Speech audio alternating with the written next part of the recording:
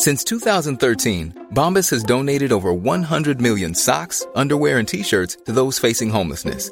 If we counted those on air, this ad would last over 1,157 days. But if we counted the time it takes to make a donation possible, it would take just a few clicks. Because every time you make a purchase, Bombas donates an item to someone who needs it. Go to bombas.com/ACAST and use code ACAST for 20% off your first purchase. That's bombas.com/ACAST, code ACAST.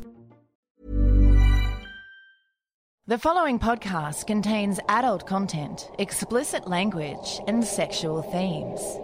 Listener discretion is advised. And it contains murder. Lots and lots of murder. You stinking bastard.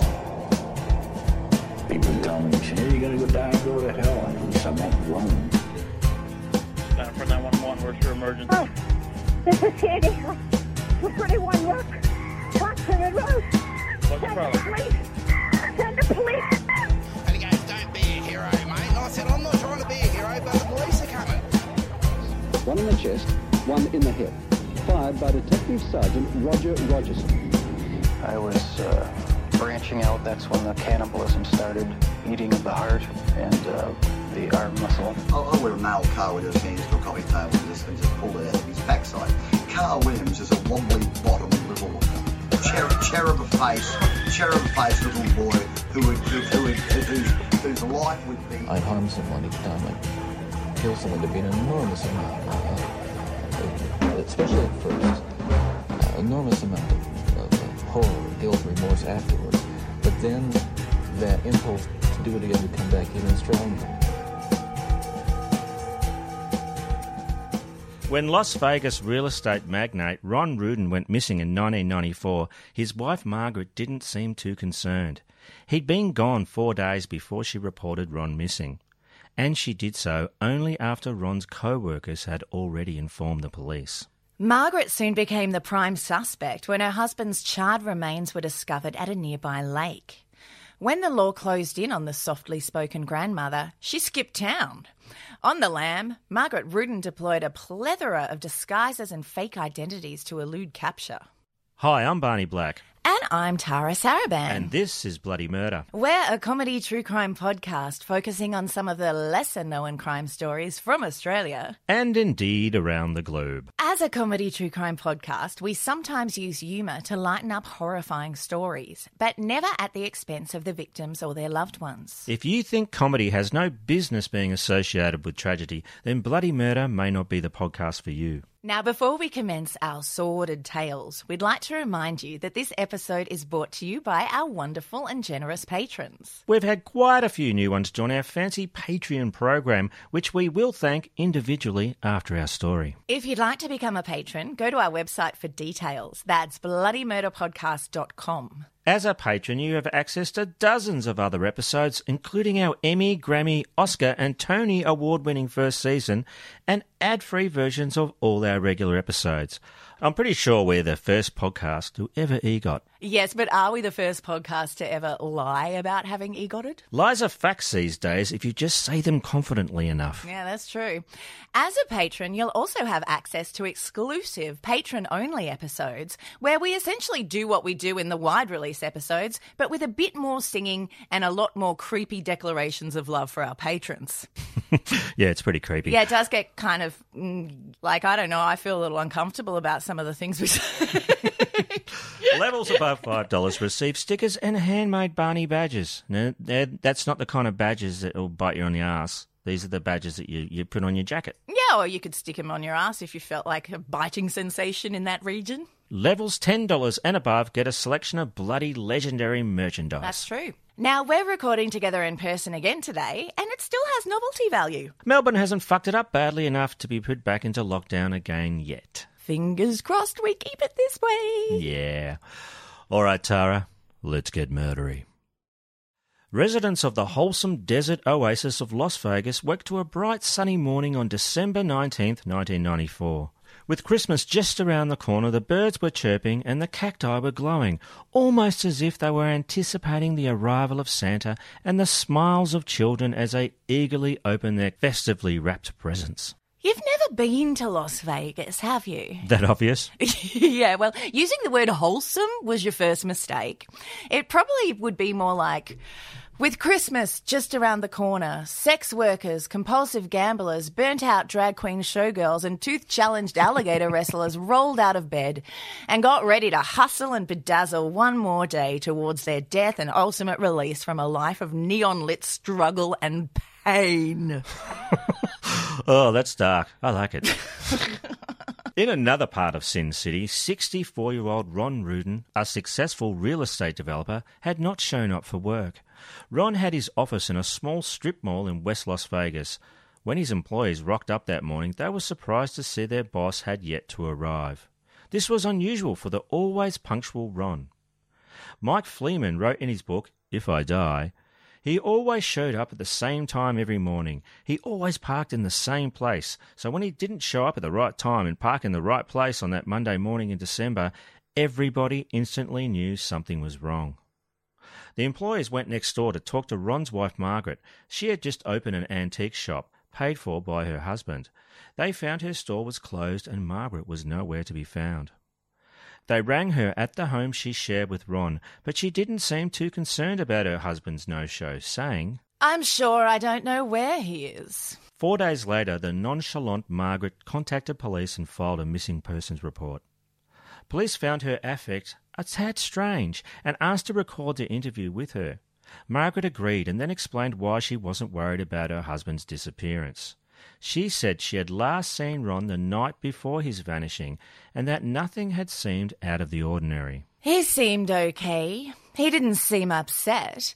He'd been a little peeved at me over the weekend because I had to work all the time. She added that their marriage had not been the best lately and she thought Ron might just need some space. But I thought nothing of it because, maybe he was peeved. Maybe he did decide to go out for a while. Maybe he did go to, whatever. When questioned further, investigators asked Margaret if she had any theories about what might have happened to her husband, to which she replied, Nobody moves the whole line. That's the part that worries me. Maybe there's something that was going on with a business or a personal guilt. Well, that's a really odd thing to say. I have no clue what it means. Detectives searched the Rudins' home for clues. They found no sign of forced entry or a struggle, and the house alarm hadn't been tripped. Much like Barney's son's interest in fidget spinners, without warning, Ron Rudin had vanished into thin air. Yeah, he really doesn't like those fidget spinners anymore. He was really all about them for a hot minute, but then it was like, boom, gone. Yeah, gone. Initially, the investigation went nowhere. In the first 3 weeks, police wasted valuable time following up on crappy, bogus leads. One was from a dodgy motel owner who told investigators that Ron was in his motel with a sex worker on the night of his disappearance. That was until, as he claimed, he was whisked away by undercover agents in a car and driven to parts unknown. Sounds legit. Yeah, it wasn't. The break in the case came more than a month after Ron Rudin went missing. On January 21st, 1995, fishermen stumbled upon a grisly scene at Nelson's Landing, a desert gully on the banks of Lake Mojave, just over an hour out of Las Vegas. There they discovered a blackened and charred human skull sporting 3 bullet holes. Nearby were the ashes of a campfire which contained more burnt human bones and what was left of an antique trunk. A few steps away lay a gold bracelet with the letters R-O-N spelt out in rhinestones. Was this all that remained of Ron Rudin?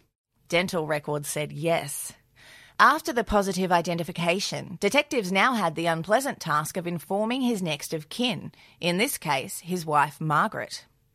After telling her about the discovery of her husband's charred bones and that they believed he'd been murdered, investigators were more than a little surprised at Margaret's response. Detective on the case, Phil Ramos, told TV show American Justice, she started rubbing her eye, just like this. Then it occurred to me she was really digging her knuckle into her eye.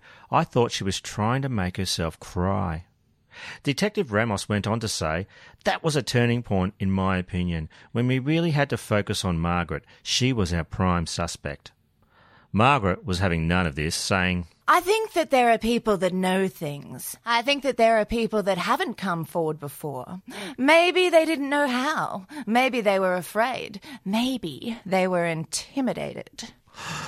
Oh, she's a piece of work, isn't she?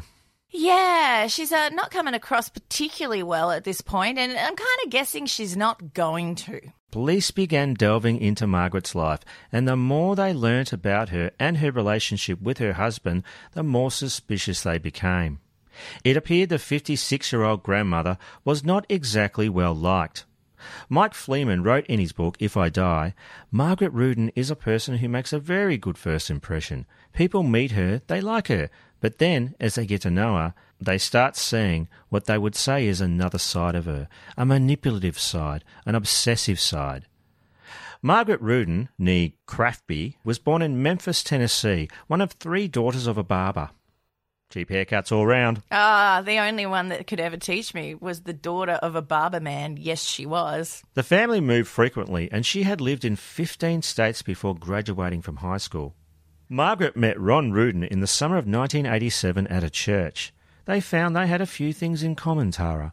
Both were natives of Illinois, and both had been married 4 times. Yeah, if they get married one more time, then they both get a free sub. They had a little punch card. Oh, a little punch card. Yeah, nice. Ron found the red-headed Margaret quite charming. Ron fell for Margaret, and so did his family. Margaret's cousin, Doris Cowman, told American Justice she was very refined, tailored, attractive, but thinking back, she was very quiet. She did not say a lot, but I thought she was a very good match with Ron. Based on what? Her quietness? Yeah, that sounds good. I mean, doesn't sound anything really, does it? No, because it's the sound of silence. Each time Margaret married, it seemed to be a step up, with each husband being wealthier than the last. But none of her previous divorces had been especially lucrative. According to friends, she came to Las Vegas hunting for a new husband and financial security. Ron and Margaret married in September 1987 at the First Church of Religious Science in Las Vegas. Free subs for everyone! Woohoo! Immediately, Margaret moved into Ron's house at 5113 Alpine Way. It was located on a quiet side street behind his strip mall real estate office in West Las Vegas. The same house where Ron had lived with all of his previous wives. If those walls could talk, they'd probably swear. The house was not much to look at and definitely did not reflect Ron's success as a businessman.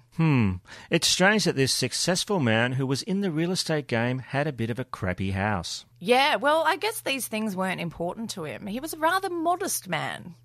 One thing that does perplex me about him living there is that the house had also been the site of a horrific suicide. In 1978, Ron's third wife, Peggy Randolph Rudin, shot and killed herself in their bedroom. The same bedroom that he slept in with all of his wives, including Margaret. Like, that's a bit weird. I mean, I get they got a free sub, but they didn't have to sleep in that room. Haven't you had the same bed since you were 18? I do, but it has more than my history. The bed is about 140 years old. Wow, imagine how many people have banged in it. Like people that you probably wouldn't want to watch bang. Or given birth or died. Your bed is full of sex ghosts. Cool. Back to the Rudin house, what Ron's most modestly priced domicile excelled in was security. Surrounded by a 7-foot-high fence, the Rudin home was protected by an alarm system, surveillance cameras and guard dogs. Bork. Woof! Ron, who was nuts about security, was also nuts about guns. I believe one would call him a gun enthusiast. Yes, one would. His second wife, Caroline, recalled, on his nightstand there would be only 2 magazines. One, the Real Estate News, and one, the Gun Collectors News. Those were his 2 loves. The marriage of Ron and Margaret started out well enough, but just a year after their nuptials, Ron stepped out and began a sordid, steamy affair with another woman. To say Margaret was not pleased would be an understatement. She was enraged. Ah! I don't like that sort of thing, you bastard! To make things worse, in 1988 she overheard her husband chatting in a sexy manner to his side piece on the phone. Hey, baby. Hey, baby, what are you wearing? Investigators would later find an entry in Margaret's diary about the massive argument that followed. Margaret wrote that she pulled a gun on Ron, but Ron grabbed it and then the gun went off. No one was injured, and after a brief separation, the two reconciled. Although Margaret was angry about Ron's infidelities and his drinking, the thing that especially tooted her rage horn was Ron being cagey and stingy with his money. Ron was an extremely private man, not sharing details of his business with anyone, including his wife. This annoyed Margaret. She found her husband's penchant for subterfuge maddening, and it was killing her not knowing what was going on. Ron had put her on a small allowance, so she had no idea exactly how much he was worth and where he was stashing his dough. Police learned that Margaret's obsession with her husband's cash had driven her to do some real sneaky clandestine shit. In 1991, Margaret put on her secret agent hat and secretly installed listening devices in Ron's office. What would a secret agent hat actually look like? Well, I can't tell you that. Because it's classified? You betcha. Regardless of the shape of Margaret's hat, the bugs did not go unnoticed by clever Ron. He suspected that Margaret had bugged his place of work due to her increasing knowledge of his business. Ron confessed his fears to his ex-wife Carolyn, with whom he had remained close. It seemed to Ron that Margaret had a great deal of information about every move he was making and every transaction he was involved in. To Ron, there was no other way to explain the knowledge that his wife now possessed. Not wanting to tip Margaret off to his suspicions, Ron did the next best thing. In 1991, Ron made a change to his will that dealt with the possibility of his own murder. Without telling Margaret, he stipulated that if his death, and I quote, was caused directly or indirectly by a beneficiary of my estate, that person should be cut from the will. Well, I mean, just makes sense, doesn't it? 3 years later, Ron's fear of an untimely death at the hands of Margaret was realised. While detectives investigated further, they observed more of the Margaret Rudin shit show. And let's just say that Margaret's behaviour troubled investigators. On Christmas Day, less than a week after Ron's disappearance, Margaret went to Ron Rudin's real estate office and searched her husband's private papers. Afterwards, Margaret began a complete overhaul of their once shared bedroom. She told a friend she wanted to make the bedroom into a coffee shop.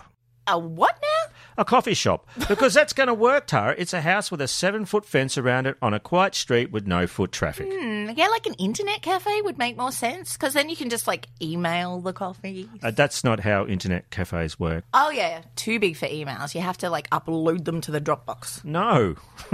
Just under a month later, on January 25th, 1995, 4 days after the discovery of Ron Rudin's burnt remains, Las Vegas police were contacted by a handyman/builder named Augustine Lovato.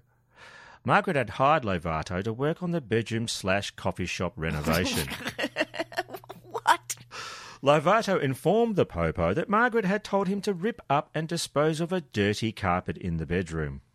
The carpet, when he pulled it up, had a strange odour to it, Tara, and there was discoloration and what he described as dark splotchy marks.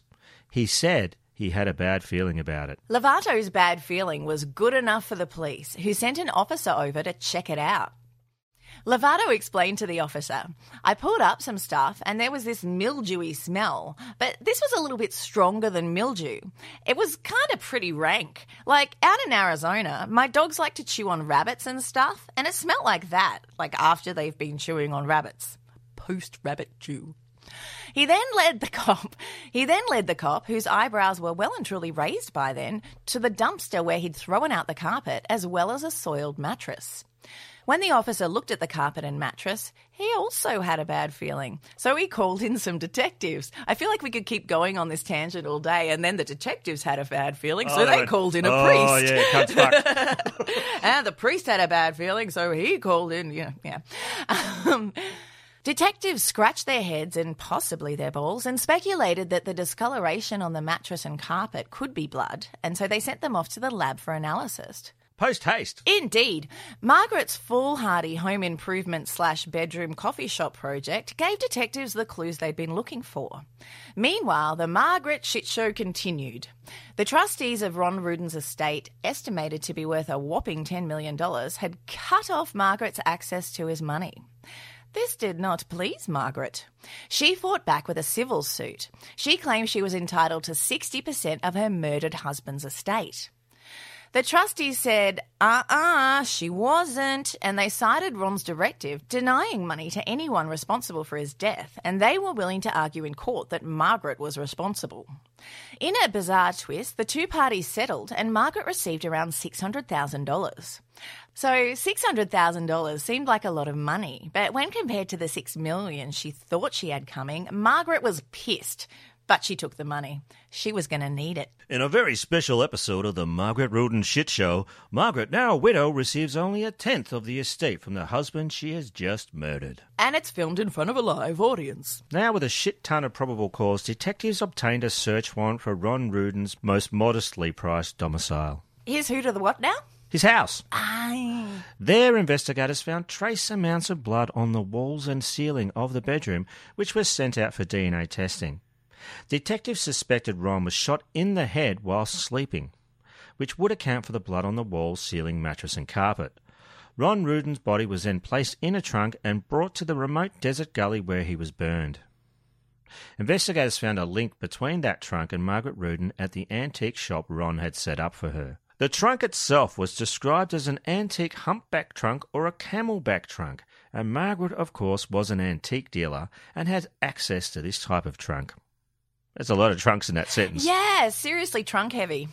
Police searched her antique shop and came across an invoice and receipts for 2 humpback trunks. One couldn't be accounted for, Tara. Where did it go? Detectives put Margaret Rudin under surveillance. We'll be back with the conclusion of Sin City Meridicide after this. Hey, Dave. Yeah, Randy? Since we founded Bombas, we've always said our socks, underwear, and T-shirts are super soft. Any new ideas? Maybe sublimely soft. Or disgustingly cozy. Wait, what? I got it. Bombas. Absurdly comfortable essentials for yourself. And for those facing homelessness. Because one purchased equals one donated. Wow, did we just write an ad? Yes. Bombas. Big comfort for everyone. Go to bombas.com/ACAST and use code ACAST for 20% off your first purchase. All right, Barney. I believe it's about the right time for me to ask you what the time is. It's True Crime Nerd time. Hey! True Crime Nerd time. True Crime Nerd time. True Crime Nerd time. I love True Crime. True Crime Nerd Time is an opportunity for you, our listeners, to give us your recommendations for anything true or fiction crime related. It can be a book, movie, TV series, graphic novel, Scream burp, song, or just about anything that has scratched your crime-obsessed itch. Are you itchy? I ask you that, listeners. You can record your voice. Just do it on your phone. We'll play it, or write it, and we'll read it out. And we have one here from our most favourite contributor, Tracy Stewart. Oh, most favourite and regular. And she wrote to us about the true crime book American Heiress by Jeffrey Toobin. And she writes, Hey, Barney and Tara. American Heiress is a book about Patricia Hearst. The stupid runs very deep in this story. That's a great beginning. Patricia Hearst was young and ignorant and self-centered. The revolutionaries were pretty much morons or delusional at best, and the FBI wasn't too sharp either.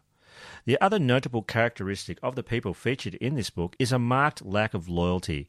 Among the SLA, there seemed to be cohesion, sort of, but Patricia Hearst's erstwhile fiancé, Steve Weed, seems to have been the weediest and weaseliest of weeds, universally despised, including by the author and me. And of course, Patricia herself turned on a dime, bending with whatever breeze most benefited her. Jeffrey Toobin's sympathies obviously lie with her parents, most especially her father, Randy. It's natural, and I agreed, but it's also a little startling to see such blatant bias in what I expected to be a journalistic biography. Toobin is the reason I read this book, along with the fact that I knew surprisingly little about the whole saga. But I wasn't overwhelmingly impressed by the writing. It tends to loop and double back on itself. The repetitiveness gets a bit old now and then. This is also the story of how the idealism of the 1960s died. Toobin writes, Nixon might not have brought the Vietnam War to a close, but he did end the draft. Freed from the threat of conscription, many thousands of otherwise apolitical young people drifted away from the anti-war movement. Patricia declined to be interviewed for the book, which I have to say, given the tone of the book towards her, might not have been a good idea. Yeah, I think it's probably like going on the stand to defend yourself, you know. The book covers how the kidnapping came to happen, one version of the events of the long period of Patricia's captivity / participation, and how it all came crashing down, and the repercussions to all involved. It's not a great book. I'm not sure if even all that good a book, but it was entertaining, and it's good to have a gap in my education filled in. Lessons learned from this book? Rich isn't necessarily rich. Stupid is at least as scary as smart. Mm-hmm. Building bombs generates team spirit. Just because there's no smell of cyanide doesn't mean it's not there. You might just be one of the 10% who can't smell it. Oh, that worries me. Always know where your shoes are. Always know where your Molotov cocktails are. Oh, yes. And most prevalently and most importantly, change your story enough times and no one, possibly including you, will ever know the truth. Well, that's great. Thanks, Tracy. That book is American Heiress by Jeffrey Toobin, the details of which will be in the show notes. Now, if you'd like to submit a True Crime Nerd Time, visit our website, bloodymurderpodcast.com, for instructions on how to contribute, because Tracy can't do all of them. No, although she's given it a red-hot go, and we really appreciate that. We do. My name is Paige, and I'm the host of Reverie True Crime. Reverie means to daydream, but even daydreams can turn into nightmares. Join me as I tell you about horrific reveries on the Reverie True Crime Podcast, wherever you stream your favorite podcasts. Things have been tough for everyone this year, particularly right now. And we're dealing with issues we couldn't have imagined. Is everything going on in the world at the moment and the way this year is pounding out having a negative impact on your mental health? Is this dumpster fire of a year stopping you from achieving your goals? Have you had about as much as you can take and you're just really not sure what to do about it anymore? Or perhaps all of this is just making other stuff you have to deal with even harder. We're both big believers in therapy, and there's no better time than right now to take care of your mental health. BetterHelp is there for you no matter where you are. BetterHelp will assess your needs and match you with your own licensed professional therapist. You can connect in a safe and private online environment. And you can start communicating in under 24 hours. It's professional counselling that produces real results, not self-help. You can communicate with your counsellor at any time. You'll get timely and thoughtful responses, plus you can schedule weekly video or phone sessions. All without having to leave your house or go wait somewhere with the people. BetterHelp is committed to facilitating great therapeutic matches, so they make it easy and free to change counsellors if needed. It's more affordable than traditional offline counselling, and financial aid is available. And it's a service you can access worldwide. You can be communicating with licensed professional counsellors who have a broad range of expertise and specialise in areas such as stress, relationships, sleeping problems, trauma and family conflicts. Anything you share is confidential. It's convenient, professional and very affordable. If you want to start living a happier life today, connect with BetterHelp. And as a Bloody Murder listener, you'll get 10% off your first month by visiting betterhelp.com/bloodymurder. Join over 1 million people taking charge of their mental health. In fact, so many people have been using BetterHelp that they've been recruiting additional counsellors in all 50 states of the USA. Get matched with a counsellor that suits you by simply filling out a questionnaire to help them assess your needs. If you don't believe us, you can check out the dozens of positive testimonials on their website. So visit betterhelp.com/bloodymurder. That's betterhelp.com/bloodymurder. And now for the conclusion of Sin City Meridicide. There was one hole in the detective's theory about Margaret murdering Ron. How could she have put a 220-pound man inside of a trunk and then dragged it up to a rugged ravine? I don't know. Magic? Levitation spell? Wingardium Leviosa. Nah, man, you're saying it wrong. It's Leviosa. Leviosa, cunt. Yeah, well, it's not particularly feasible, is it, Harry Potter? Did she put it in her Aereo Speedwagon? No. The surveillance that investigators put Margaret under bore fruit. Strange, hairy, Middle Eastern fruit. Surveillance photos revealed Margaret had been spending a lot of time with a 40-year-old Israeli national and holy oil salesman named Yehuda Sharon. Okay, what the fuck is a holy oil salesman? It's a perfume used to anoint the vessels of the Jewish tabernacle, obviously. Oh, that holy oil. Yeah, that one. Detectives quickly considered him a possible accomplice. After all, somebody had to have helped her, and he seemed to them like a possible trunk dragger. Detectives tracked him down and hauled him in for an interview. Sharon told police he worked as a computer programmer as well as a holy oil salesman, and that he and Margaret were just friends. He vehemently denied that they were bumping uglies. But police also discovered that on the weekend of Ron Ruden's disappearance, Sharon had rented a large van, large enough, one might say, to carry a large humpback antique trunk. 2 months later, though, a news source would contradict Sharon and provide police with crucial information. Margaret's younger sister, Donna Cantrell. At first, the 43-year-old was reluctant to come forward. Detective on the case, Phil Ramos, told TV show American Justice, "I think in her heart she didn't want to believe it, but there was so much pointing towards it that she couldn't deny the fact that Margaret had to have something to do with this murder, simply because of the evidence that was there." Eventually, Donna Cantrell would confirm many of the investigators' suspicions, including the one about Margaret Rutan making the beast with two backs with Yehuda Sharon. Bumping uglies. She also told them that Margaret had bugged her husband's office. Still, was that enough? Was it? I don't know. Yeah, nah. Prosecutors did not feel the circumstantial evidence they had would be enough to indict Margaret. They had less than bugger all physical evidence directly linking her to the murder. No fingerprints, no fibres, no evidence essentially. There were also no eyewitnesses to the actual murder or the disposal of the body, and she never confessed to anyone. Finally, in July 1996, 18 months after Ron Ruden's murder, authorities got the break they needed. Student divers at Lake Mead, 40 miles out of Las Vegas, found a .22 caliber Ruger pistol along with a silencer wrapped in plastic and submerged under shallow water.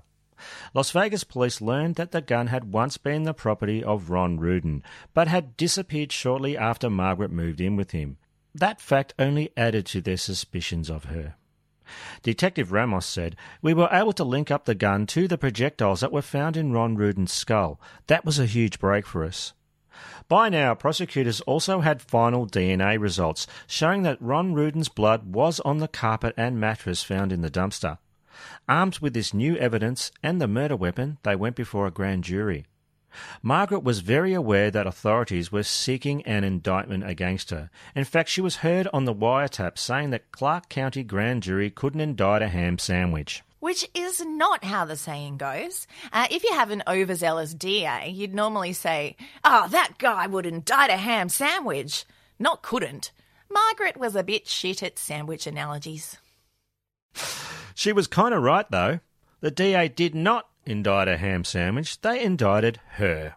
Nice. On April 18th, 1997, a Clark County grand jury indicted Margaret Ruden for first-degree murder, more than 2 years after the death of her husband. Las Vegas police issued a warrant for her arrest, and here's where it gets good. On a very special season finale of the Margaret Ruden Shit Show, Margaret takes the shit show on the road. That's right, Tara. Detectives called her attorney when the indictment was presented and asked him to bring her in. The attorney said he no longer represented her and had no idea where she was. Margaret Ruden was now a fugitive. A nationwide Margaret hunt ensued. This was a bit of a fuck-up. As soon as it was known a grand jury had been convened, detectives should have been aware of her location at all times. This wasn't the only fuck-up. Shortly before Margaret skipped town, the Clark County District Attorney's Office granted her mysterious friend, Yehuda Sharon, immunity in exchange for his grand jury testimony. But giving the possible accomplice this free ride proved to be a gigantic misstep. On the stand, Sharon made like Johnny Tight Lips. I don't know nothing. I didn't see nothing. You can't blame me for nothing. She ain't guilty. Well, that's probably more than Johnny Tight Lips would say. That's right. He clammed up. They were left with a purely circumstantial case against Margaret Ruden, who was nowhere to be found. It didn't really surprise investigators that she ran off. What surprised them was that she was so good at it. Margaret took her $600,000 out in cash, dyed her red hair dark brown, and went to some fancy, elaborate means to obtain false identities, which included social security cards, passports, and fake driver's licenses. For nearly a year and a half, the police were chasing their tails and had no idea where the elusive murder suspect was. In all that time, they had few valid leads on her whereabouts. Then in August 1998, a woman in Phoenix, Arizona, contacted authorities there. She had seen a segment on one of my favourite TV shows. The Gilmore Girls. No, America's Most Wanted. It featured a sought-after fugitive which they nicknamed the Black Widow of Vegas. Snore. Unimaginative title. I know. She told Phoenix police that an acquaintance of hers named Anne Boatwright looked like the woman in the segment. The police went to question this Anne Boatwright. But Anne Boatwright was Anne Boat wrong. She was interviewed by the same officer twice, and both times she was able to convince him that she was not this Margaret Rudin that he talked to her about. The officer fell for her Betty White routine and just couldn't believe that this soft-spoken, sweet, grandmotherly person could be a murderer. Only later did investigators search her room at the YMCA and find a keychain with a Ron Rudin Realty logo. But the clue came too late. Margaret, like an alarmingly beautiful plastic shopping bag, was in the wind. A year later, in October 1999, authorities learned that Margaret had sent several packages from a P.O. box in Revere, Massachusetts, to a friend in Utah. The contents included Christmas presents for Margaret's 3 grandchildren. Transformers, maybe. Yeah, maybe. Police in Revere staked out the apartment where the P.O. box holder lived. Whilst spending many fart-filled hours in the cramped van, investigators noticed the apartment got a lot of deliveries from Domino's Pizza. On the next delivery, they grabbed the surprise delivery driver off the street, they took his uniform and the pizza and put him in the van. Oh, fellas, I'm going to need that back. They'd take that out of my next paycheck, which isn't much. And if I had a girlfriend... Shut up, kid. We're apprehending a dangerous fugitive. Okay. I don't have a girlfriend. And you never will. Not with that attitude.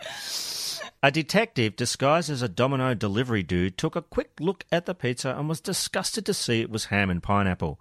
He shut the lid and pounded on the door. A man answered, "And pizza's here."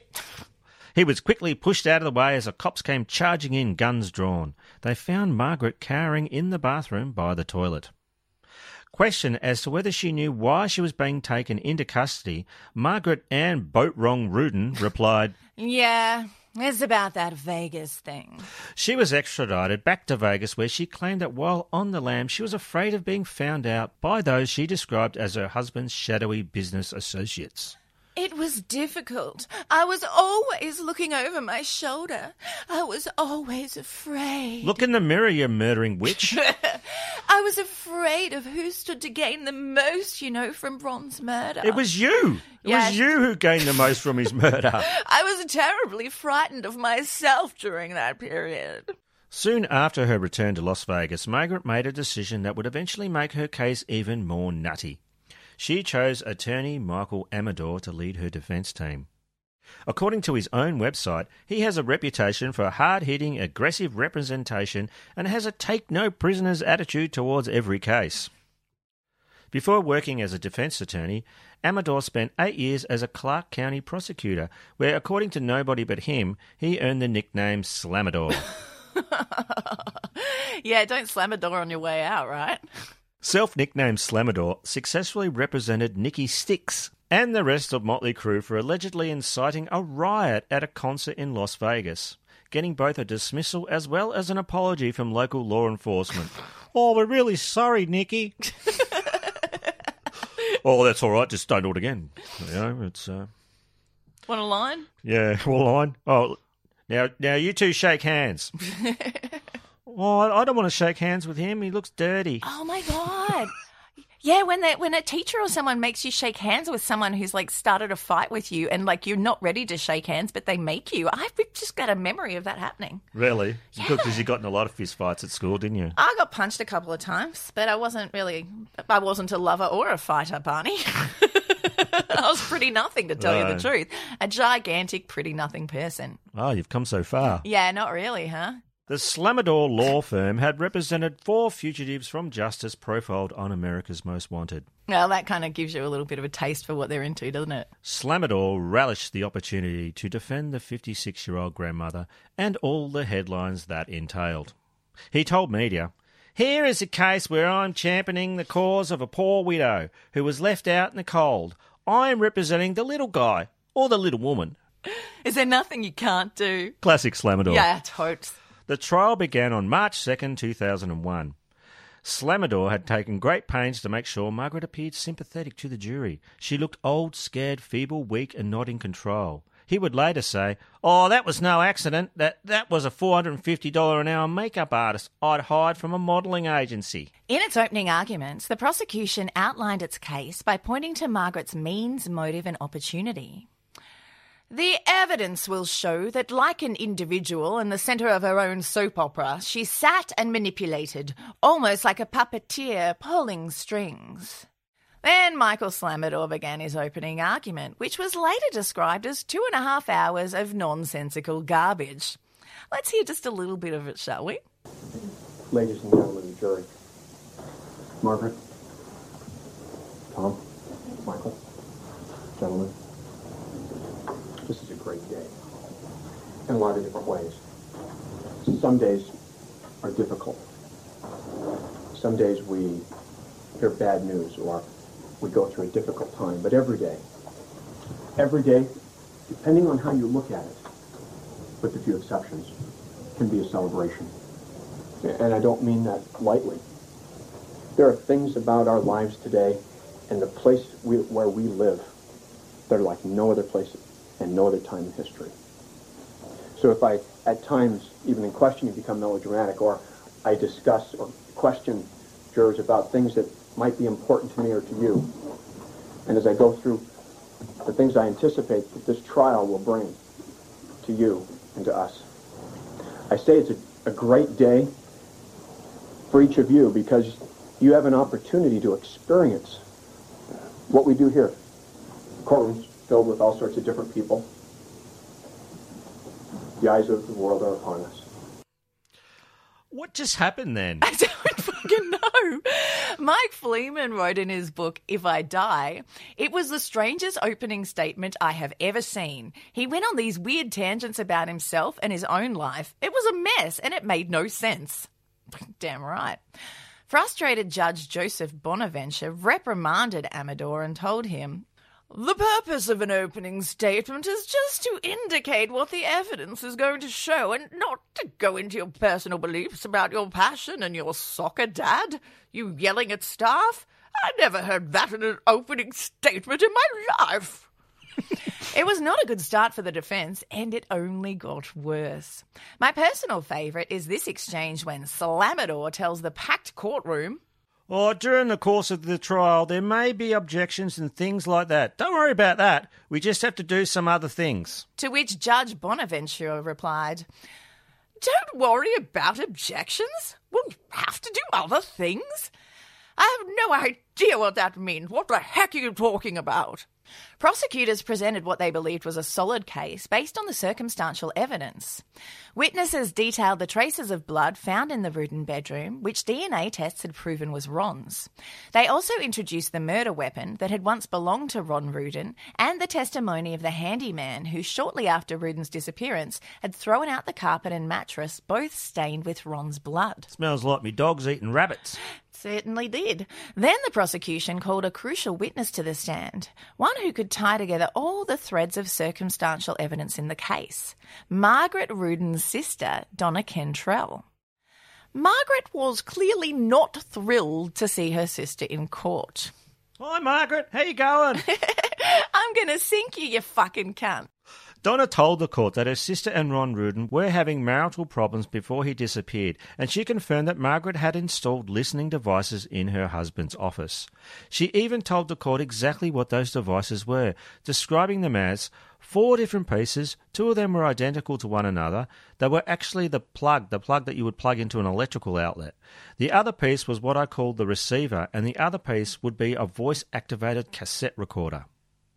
Donna told of her sister's complaints about her boozing, cheating husband. I said, I thought you were going to divorce him, and she said, he's not in very good health. He can't even walk without being out of breath. And I think I'll wait. I think I'll wait. Well, she didn't wait, did she?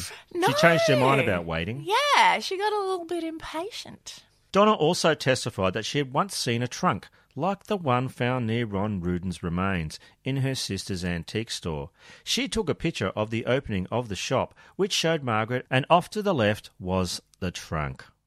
After Ron's disappearance, Donna said, I never saw the trunk again. Finally, she corroborated claims that her sister was having an affair with Sharon, the man who prosecutors believed helped Margaret dispose of Ron Ruden's body. Donna even went as far as saying what Margaret had told her about her relationship with the holy oil salesman, saying how much she enjoys being with him, how much she cares about him, how wonderful he makes her feel, how pretty he makes her feel, how smart he is. Oh, Jesus, get a room. Next came defence attorney Slamador's cross-examination of Donna. For the next 4 hours, he questioned her use of prescription drugs and her multiple marriages. Prosecutors pressed Judge Joseph Bonaventure on the relevance of Slamador's arguments. The judge agreed and told Slamador, I don't like the Jerry Springer show, and I don't want to make this a Jerry Springer show. Move it along. The next morning, Margaret Ruden, pissed at her defence, addressed the court. I would like to ask for a mistrial because I don't believe Amador's prepared enough in the one area of talking with witnesses. There hasn't been any investigation. Margaret's request was based on what's known as the Strickland Standard for Effective Counsel, which says that a defendant's constitutional rights are violated if she does not receive a reasonably competent defence counsel. Slamador gritted his teeth and went along with his client's wishes, citing his own disastrous opening statement, saying, I don't think that my opening statement either measures up to my own standards or to the Strickland Standards for Effective Assistance of Counsel. Right, so he admitted he was a bit shit. Privately, however, Amador disagreed with his client's assessment of his performance and with her request for a mistrial. He said later, when I moved for a mistrial, I didn't say because I wasn't prepared and that I'd done a bad job. I did a good job. I had to fall on my sword. I didn't like it, but I did it for my client. It's the Slamador way. Whether she deserved it or not, 4 days later, when the trial reconvened, Judge Bonaventure ruled, and while Amador's strategies may not have worked, he had at least been reasonably competent, saying, It is not a perfect world. A defendant is entitled to a fair trial, but not a perfect one. The sad thing was that Amador was so shit, he couldn't even sufficiently convince the judge that he was shit. With Margaret's battle for a mistrial now over, her attorneys fought on to prove her innocence. They highlighted the fact that the blood the police had uncovered a month after Ron Ruden's disappearance wasn't all his. They pointed out that Ron's third wife, Peggy, had shot herself in the same room nearly 20 years earlier. There were only a couple of specks of blood that were actually identified through DNA testing as being Ron Ruden's. The defence then presented a theory the blood that was his wasn't necessarily from the murder. They claimed blood from Ron Ruden's sneezes explained the traces discovered on his bedroom ceiling. Ron Ruden apparently suffered from terrible nosebleeds, constant, terrible, violent nosebleeds. The defence argued he'd aim his head straight up to the ceiling and sneeze straight up. Oh, yeah, people do that all the time. And I mean, if you can think of a better way of dealing with a nosebleed, I'd certainly like to hear about it. The defence continued with a theatrical display. They constructed a life-size model of the Ruden bedroom in the courtroom and placed a replica of his skull on the bed. They even had all the the wallpaper and carpet and nightstands and stuff. Oh, okay. They went all out. Oh, God, it was bizarre. On the third day of their presentation, while questioning a blood expert, defence co-counsel Tom Potaro used this setting to give a dramatic reenactment of the crime. He hoped to show that the prosecution's theory that Ron was killed in bed wasn't true. It was a display that looked and sounded very stupid. Judge Bonaventure was furious and told the jury to disregard the whole exhibition. Disregard the whole exhibition. Finally, on April 26, 2001, after 10 weeks and 66 witnesses, the case went to the jury. After 5 days of deliberation, the jury delivered its verdict to an emotional courtroom. As to count 2, murder with the use of a deadly weapon, we find the defendant guilty. Margaret Rudin showed no emotion. Afterwards, Michael Slamador maintained that he served his client to the best of his ability. Oh, I was attacked from one side to the other. Bite from every direction. It wasn't right. It wasn't fair. But when I finished the job as best I could and with the help of other counsel, we did a damn good job. One jury person commented to the media after the verdict, "I've said all along you could have had Johnny Cochran, Bruce Cutler, Jerry Spence, F. Lee Bailey for her attorneys and we still would have found her guilty. The mountain of evidence was just there. She was guilty as hell." After the verdict, Slamador sat in the courthouse hallway, looking dejected as one of his 3 ex-wives tried to comfort him. Slamador. Oh. He said to the prosecutors, "Oh, they make me sick. I don't know how it is that right-thinking people can find someone guilty with no evidence." You never had a fucking mind. You never had any fucking evidence. On August 31st, Judge Bonaventure sentenced Margaret Rudin to life in prison with the possibility of parole in 20 years. She was sent to the Southern Nevada Women's Correctional Facility. Margaret Rudin was released on parole on January 10th, 2020. She told the Las Vegas Review-Journal that she intended to relocate to Chicago to be closer to her daughter, granddaughter, and great-grandchildren, and that she was optimistic my murder conviction will one day be tossed. Yeah, into a trunk. Yeah, and burnt. Whoa, what a story. Oh, that is crazy. The nosebleed at the ceiling defence is really quite mind-boggling, and I've never heard it before. Her whole trial is on YouTube, by the way. Yeah. Should we watch it all? Look, I only got through 10 minutes of his opening statement, so... Hey, Tara, I have a question for you. Yes, Barney? What is Aussie As? Aussie As are tales of criminal stupidity and bloody legends with a quintessentially Australian flavour. Would you like to hear one? Yes, I would. Today I'm going to be talking about a drunk man named Kevin Turner from Mandurah in Western Australia. Now, he has the dubious honour of not only resisting arrest, but also threatening to hit police officers with his penis. That's no way to get on the police force's Christmas list, Kevo. But it's a great way to get yourself your own Aussie As. And indeed he has. So Australia Day is on January 26th here. Many people in this country celebrate it while having a barbecue and drinking their weight in beer, while others protest the colonisation of the country and mistreatment of its original Aboriginal inhabitants. Can I hazard a guess at which camp Kevo falls into? Oh, yeah, go for it. The former? Yeah. Well, I got to tell you this much, it certainly ain't the latter. Or if it is, he's not doing it well. According to Inquirer.net, on Australia Day in 2017, Kevo's neighbours heard a man yelling and throwing things around his place. Concerned there might be something violent going on, they called the police.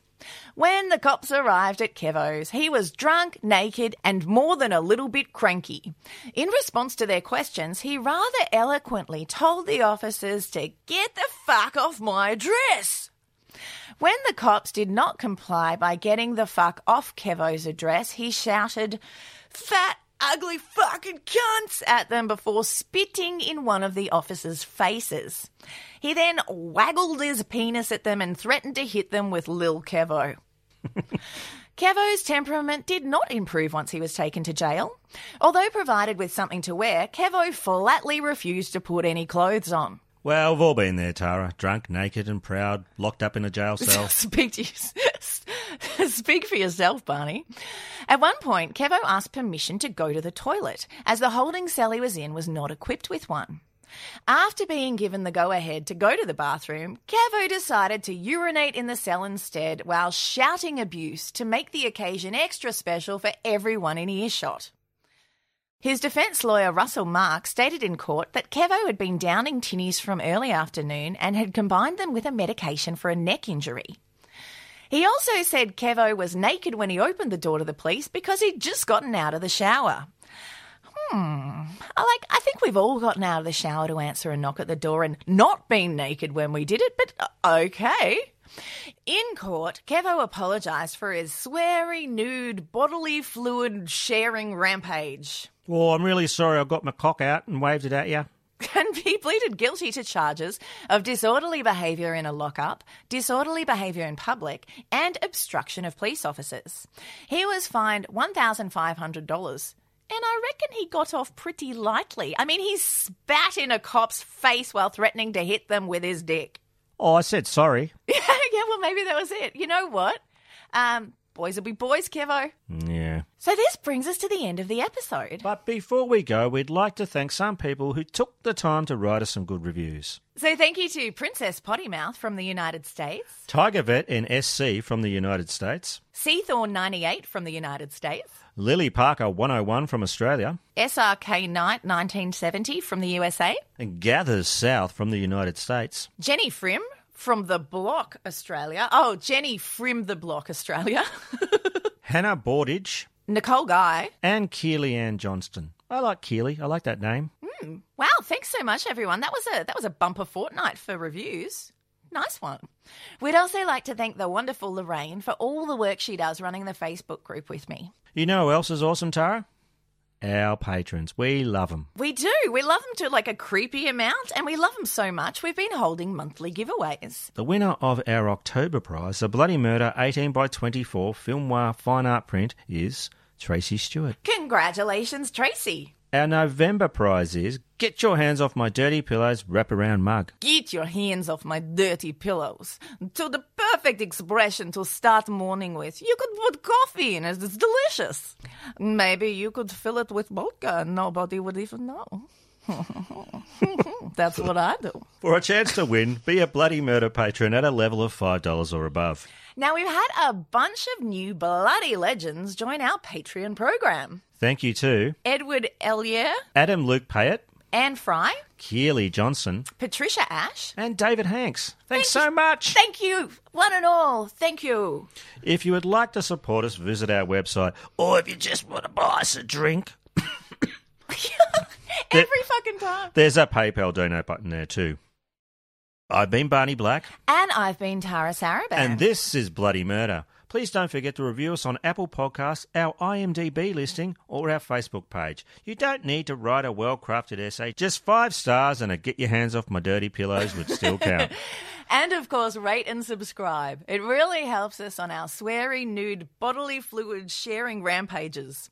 You can follow us through our Facebook page or join our Facebook group. On Twitter, we're at Bloody Murder Pod, and Instagram, we're bloody_murder_podcast. Check out our website, Bloody Murder Podcast, for news, galleries, more episodes, and links to our fabulous Redless merchandise. Thanks for sticking around, and we'll be back soon. Goodbye and adios. And keep kicking against the pricks.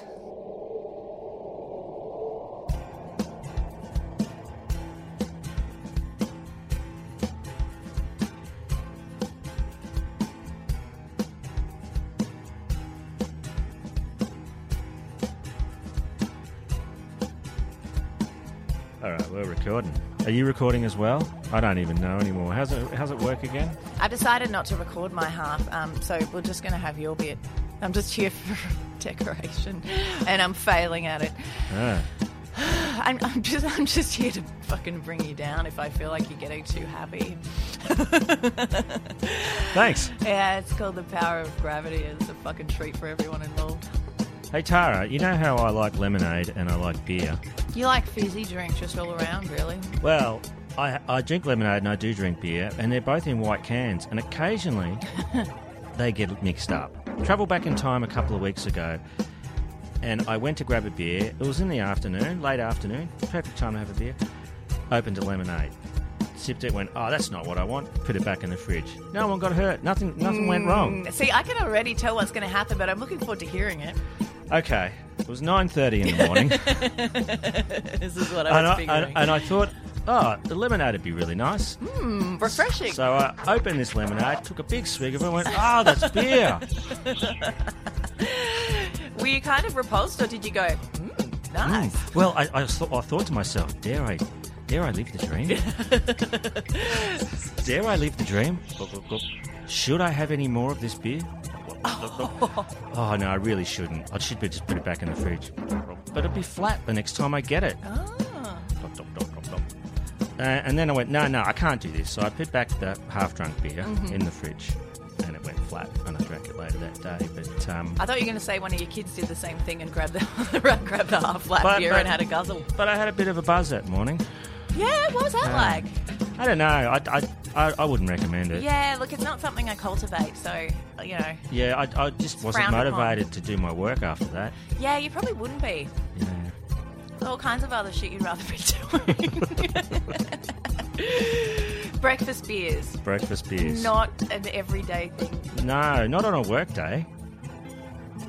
There are some people at my work who are drinking on the job that I know about. I'm not supervising anymore, so I don't give a shit. But yeah, they like day drink while they do it. And they recommended I do it too. But I was saying, my mouth is hard enough to watch when I'm not drinking. Like, put a beer in me and then have me do work where I have to speak to the public. And I will be fired very fast. You should have just made them listen to the original version of the Animal Kingdom episode. But they were like, yeah, it's really helpful. You should give it a go. Vodka and orange particularly. Take the strain off. Get some vitamin C. I'm like, nobody needs to see that. Nobody. Not good. That's how Dara gets fired. My friend and I were sitting on the balcony the other night having a beer. I was drinking that half beer that... flat beer. Flat breakfast beer. It was a little bit flat, but it was all right. And I didn't want to waste it because I'm not an eccentric millionaire. No, you're an eccentric povo bastard. That's right. So we're sitting on the balcony and I'm drinking my half beer and we were talking about 80s music and how, you know, a lot of it was on cassettes. Oh, casingles. Casingles and stuff. And I said, well, you know what? I remember everyone had this one band in their cassette collection and I never really knew who they were. Head Cleaner. What are they like? And she said, are you serious? And I went, and I thought, hang on a second here. I think she believes me. So I went with it and I went, yeah, who are they? Are they some like indie rock band or something? And she's saying, no, it's used to clean the heads of your cassette. It's... How can she have hung out with you so much, like for so many years and not know that you're fucking with her? That's and I said, what, clean your heads of your cassettes? I've never heard of that. Don't they self-clean? You don't need to clean them. And then she started telling me the mechanisms of a head cleaner and how it works to clean your cassette deck. You put it on yourself. And then I started laughing because I couldn't keep a straight face any longer. You know what? For a second there, I believed you as well. Really? I really don't believe you very often. So, yeah, I don't know. Maybe you're getting better at bullshitting. When I was a small child, I believed that if it was really noisy, you could put in a blank tape and turn it up and it would drown out the noise. Yeah? So did you try that?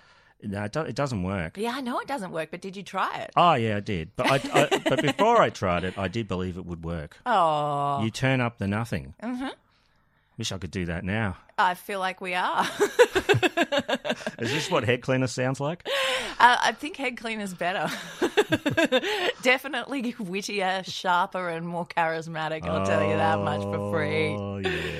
Yeah, you got Dark Tara in the house today, man. All Dark Tara. Well, I wrote some dark stuff for you. Oh, yeah, you did. I knew you had to lighten it up a little bit. Well, I did because it was too dark for you. Well, it wasn't too dark for me. It's just that everything that I say, because I'm female, gets scrutinised at least twice as hard as everything that you say.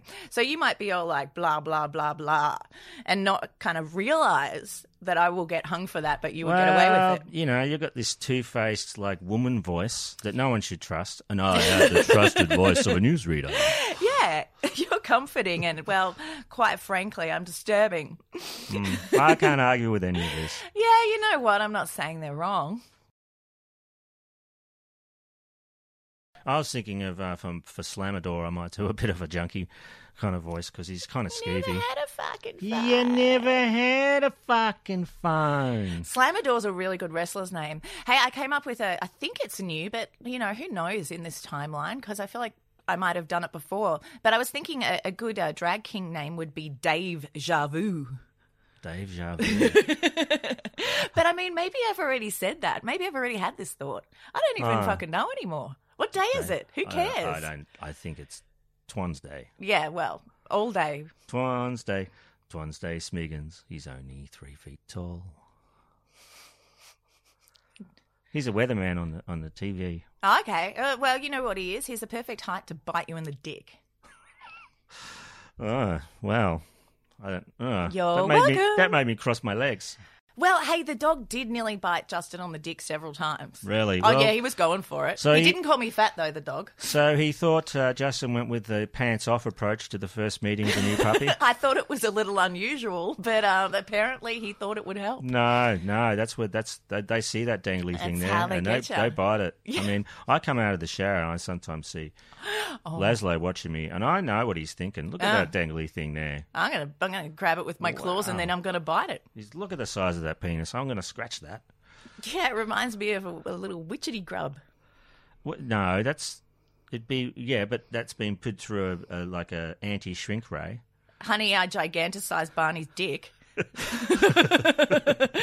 that movie? It was weird. Oh, it was weird. But, Rick Moranis, he's always up for a good time. He's a good dad. Maybe I should tell you the genesis of that phrase. You never had a fucking phone. You got to say it in the right voice, though. You never had a fucking phone. Yeah, because it's your entryway into that voice now, isn't it? It is. It is. Whenever we're recording and I'm looking for my phone, Tara says, you never had a fucking phone. Yeah, where's my phone? You never had a fucking phone. You never had a phone. Your landline all the way, Yeah, Barney. you've never had a mobile phone in your life. And then I pick up the charger and I say, well, explain this. And she says, that's for your son's phone. Or something. Yeah, pretty much. Yeah. And then I find the phone and she just says, oh, my mistake. Yeah, you do have a phone. And somehow it ended up your entry line. Yeah. Which is weird because I didn't say it like that. No. But you never had a fucking phone. It does sound hauntingly beautiful when you do it in that Oh, voice. yeah. That's my lover voice. I would like to think so. Yeah. That's how I picture it anyway. Can you do Hey Baby in that voice? Hey, baby. Hey baby, yeah. Yeah, no, I didn't like that. I'd never been to Epping. Oh, I've been to Paradise and I've been to Epping, but not at the same time. Well, because Epping's a shithole. Yeah, it is. And that's where some guy I was briefly seeing lived, and he had a white couch, and I got a nosebleed. Oh, did you look up to the ceiling and sneeze? Well, that's what they tell you to do, but there were no doctors present, so instead I just tried to not bleed on his white couch. Who has a white fucking couch? I mean, come on. Who has a glass coffee table? Oh, people who want you to fall. People who want to watch you have a poo. Sorry, I know it's going to be all dingle-dongle, but, Oh, I'm sorry, it's going to be all dingle-dongle. Oh, not again. Not the dingle-dongle. I can't help it, man. I can't take any more dingle-dongle. I got the dingle-dongle in my soul. I mean, you can never have enough dingle-dongle. Oh, no, too much dingle-dongle. But you never had a fucking dingle-dongle. I lost it at the end. I fell out of it. I rolled out. Yeah, plopped out.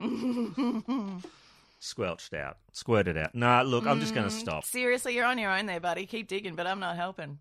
I was trying to think, what do you say to be a man? I'm strong. Moo. I'm strong. Is that it? Is that a cowman? Yeah, sure. It's like a cowboy, but they're older. Yeah, you've got more body hair. Oh, yeah, I never thought of cowboy being like boy, like a little kid. First time for everything. Language. Isn't it fun? I thought cowboy was a very confusing word when I was a child because I thought, well, they don't ride cows. They ride horses. Why are they called cowboys? Well, I think referring to a guy as a horse boy has other implications. I don't know. I'd like to be referred to as a horse. No, I wouldn't. I just thought about that. Sorry, horse boys say what? What?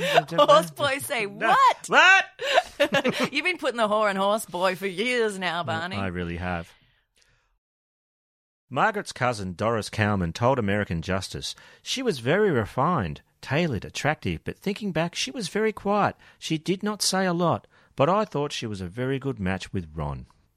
Based on what? Her quietness? Yeah, that sounds good. I mean, doesn't sound anything really, does it? No, because it's the sound of silence. Oh, yeah, you just turn up that blank tape. Yeah, that's how you get there. Put on some head cleaner. Oh, yeah. Woo, it's my fucking favourite. Oh, I fucking love head cleaner. You know what? When you listen to him, it kind of clears out your own head too. Oh, yeah, I go to sleep to head cleaner. And I'll wake up to it, and in the middle there's a bit of head cleaner. Yeah. Well, my head's never been more shiny and fresh. Oh, double meaning there. Weird. Head shiny and fresh. Mm. Really? What's a double meaning? Head job. Oh, head job. Haven't you had the same bed since you were 18? I do, but it has more than my history. The bed is about 140 years old. Wow, imagine how many people have banged in it. Like people that you probably wouldn't want to watch bang. Well, I have. Are you sure? Oh, well. Not It's more of a solo bang. Doesn't make a lot of noise. Bit of a head cleaner kind of sound. Yeah. Put on my head cleaner and then I'll have a solo bang. Or given birth or died. Your bed is full of sex ghosts. Cool. 1, the real estate news, and 1, the gun collector's news. Those were his two loves. Now, Barney, he said he read them for the articles, but I'm pretty sure it was for the pictorials. Oh, look at that gun and house. Oh, check out the size of the kitchen island. Woo! Never seen one like that before. I think it's Greek marble. Greek marble. Italian marble seemed too cliched. But Greek marble isn't a thing that you hear a lot. Oh, I think that's Macedonian hardwood. Yeah, oh, damn straight. And you know what? I'm thinking maybe a hint of bamboo. Check it out. Seriously, have a close look. Have a close look. What a shame the staple's there. It's missing some really good stuff right where the staple is. It's always the thing, isn't it? Yeah, sometimes they stick the black stickers over the cool bits too. Yeah. Like the kitchen island and then the dishwasher. You can just scratch those off, and you can smell boobs or something, right? Or something. Or something. I'm not, no. I'm going with or something, the end. All right. While detectives investigated more, they absorbed... Absorbed. Well, I noticed that I was about to say more again and it confused me. The carpet, when he pulled it up, had a strange odour to it.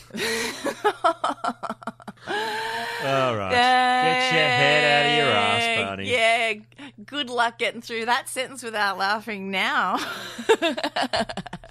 The carpet. Dark splotchy marks. When he pulled it up. Well, I've got a bad feeling about this dark splotchy marks on my carpet. I don't have a good feeling about them. Surveillance photos revealed Margaret had been spending a lot of time with a 40-year-old Israeli national and holy oil salesman named Yehuda Sharon. Sharon. I like Sharon for that. Sharon. Hey, Shazza. Shaz. Put this body in a trunk for me, Shazza. Oh, fuck, he never even had a fucking trunk. She was kind of right, though. The DA did not indict a ham sandwich. They indicted her. Nice. On April 18th, 1997, a Clark County grand jury indicted Margaret Rudin for first-degree murder. Mortar, yeah. Bloody mortar. Bloody mortar. Well, I haven't said murder a lot. No, I mean, it's one of those complicated words that never come up in the podcast, isn't it? Yeah, no. What about bloody? Can you say that? I murdered mortar. You did. You mortared the fuck out of it. You were about to fuck it again, weren't you? A Clark County grand jury indicted Margaret Rudin.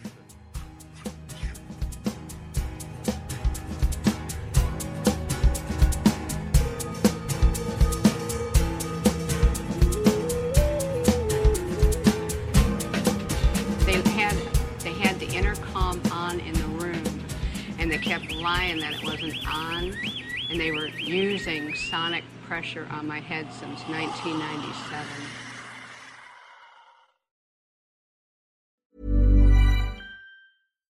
Hi, I'm Daniel, founder of Pretty Litter. Cats and cat owners deserve better than any old-fashioned litter. That's why I teamed up with scientists and veterinarians to create Pretty Litter. Its innovative crystal formula has superior odor control and weighs up to 80% less than clay litter. Pretty Litter even monitors health by changing colors to help detect early signs of potential illness. It's the world's smartest kitty litter. Go to prettylitter.com and use code ACAST for 20% off your first order and a free cat toy. Terms and conditions apply. See site for details.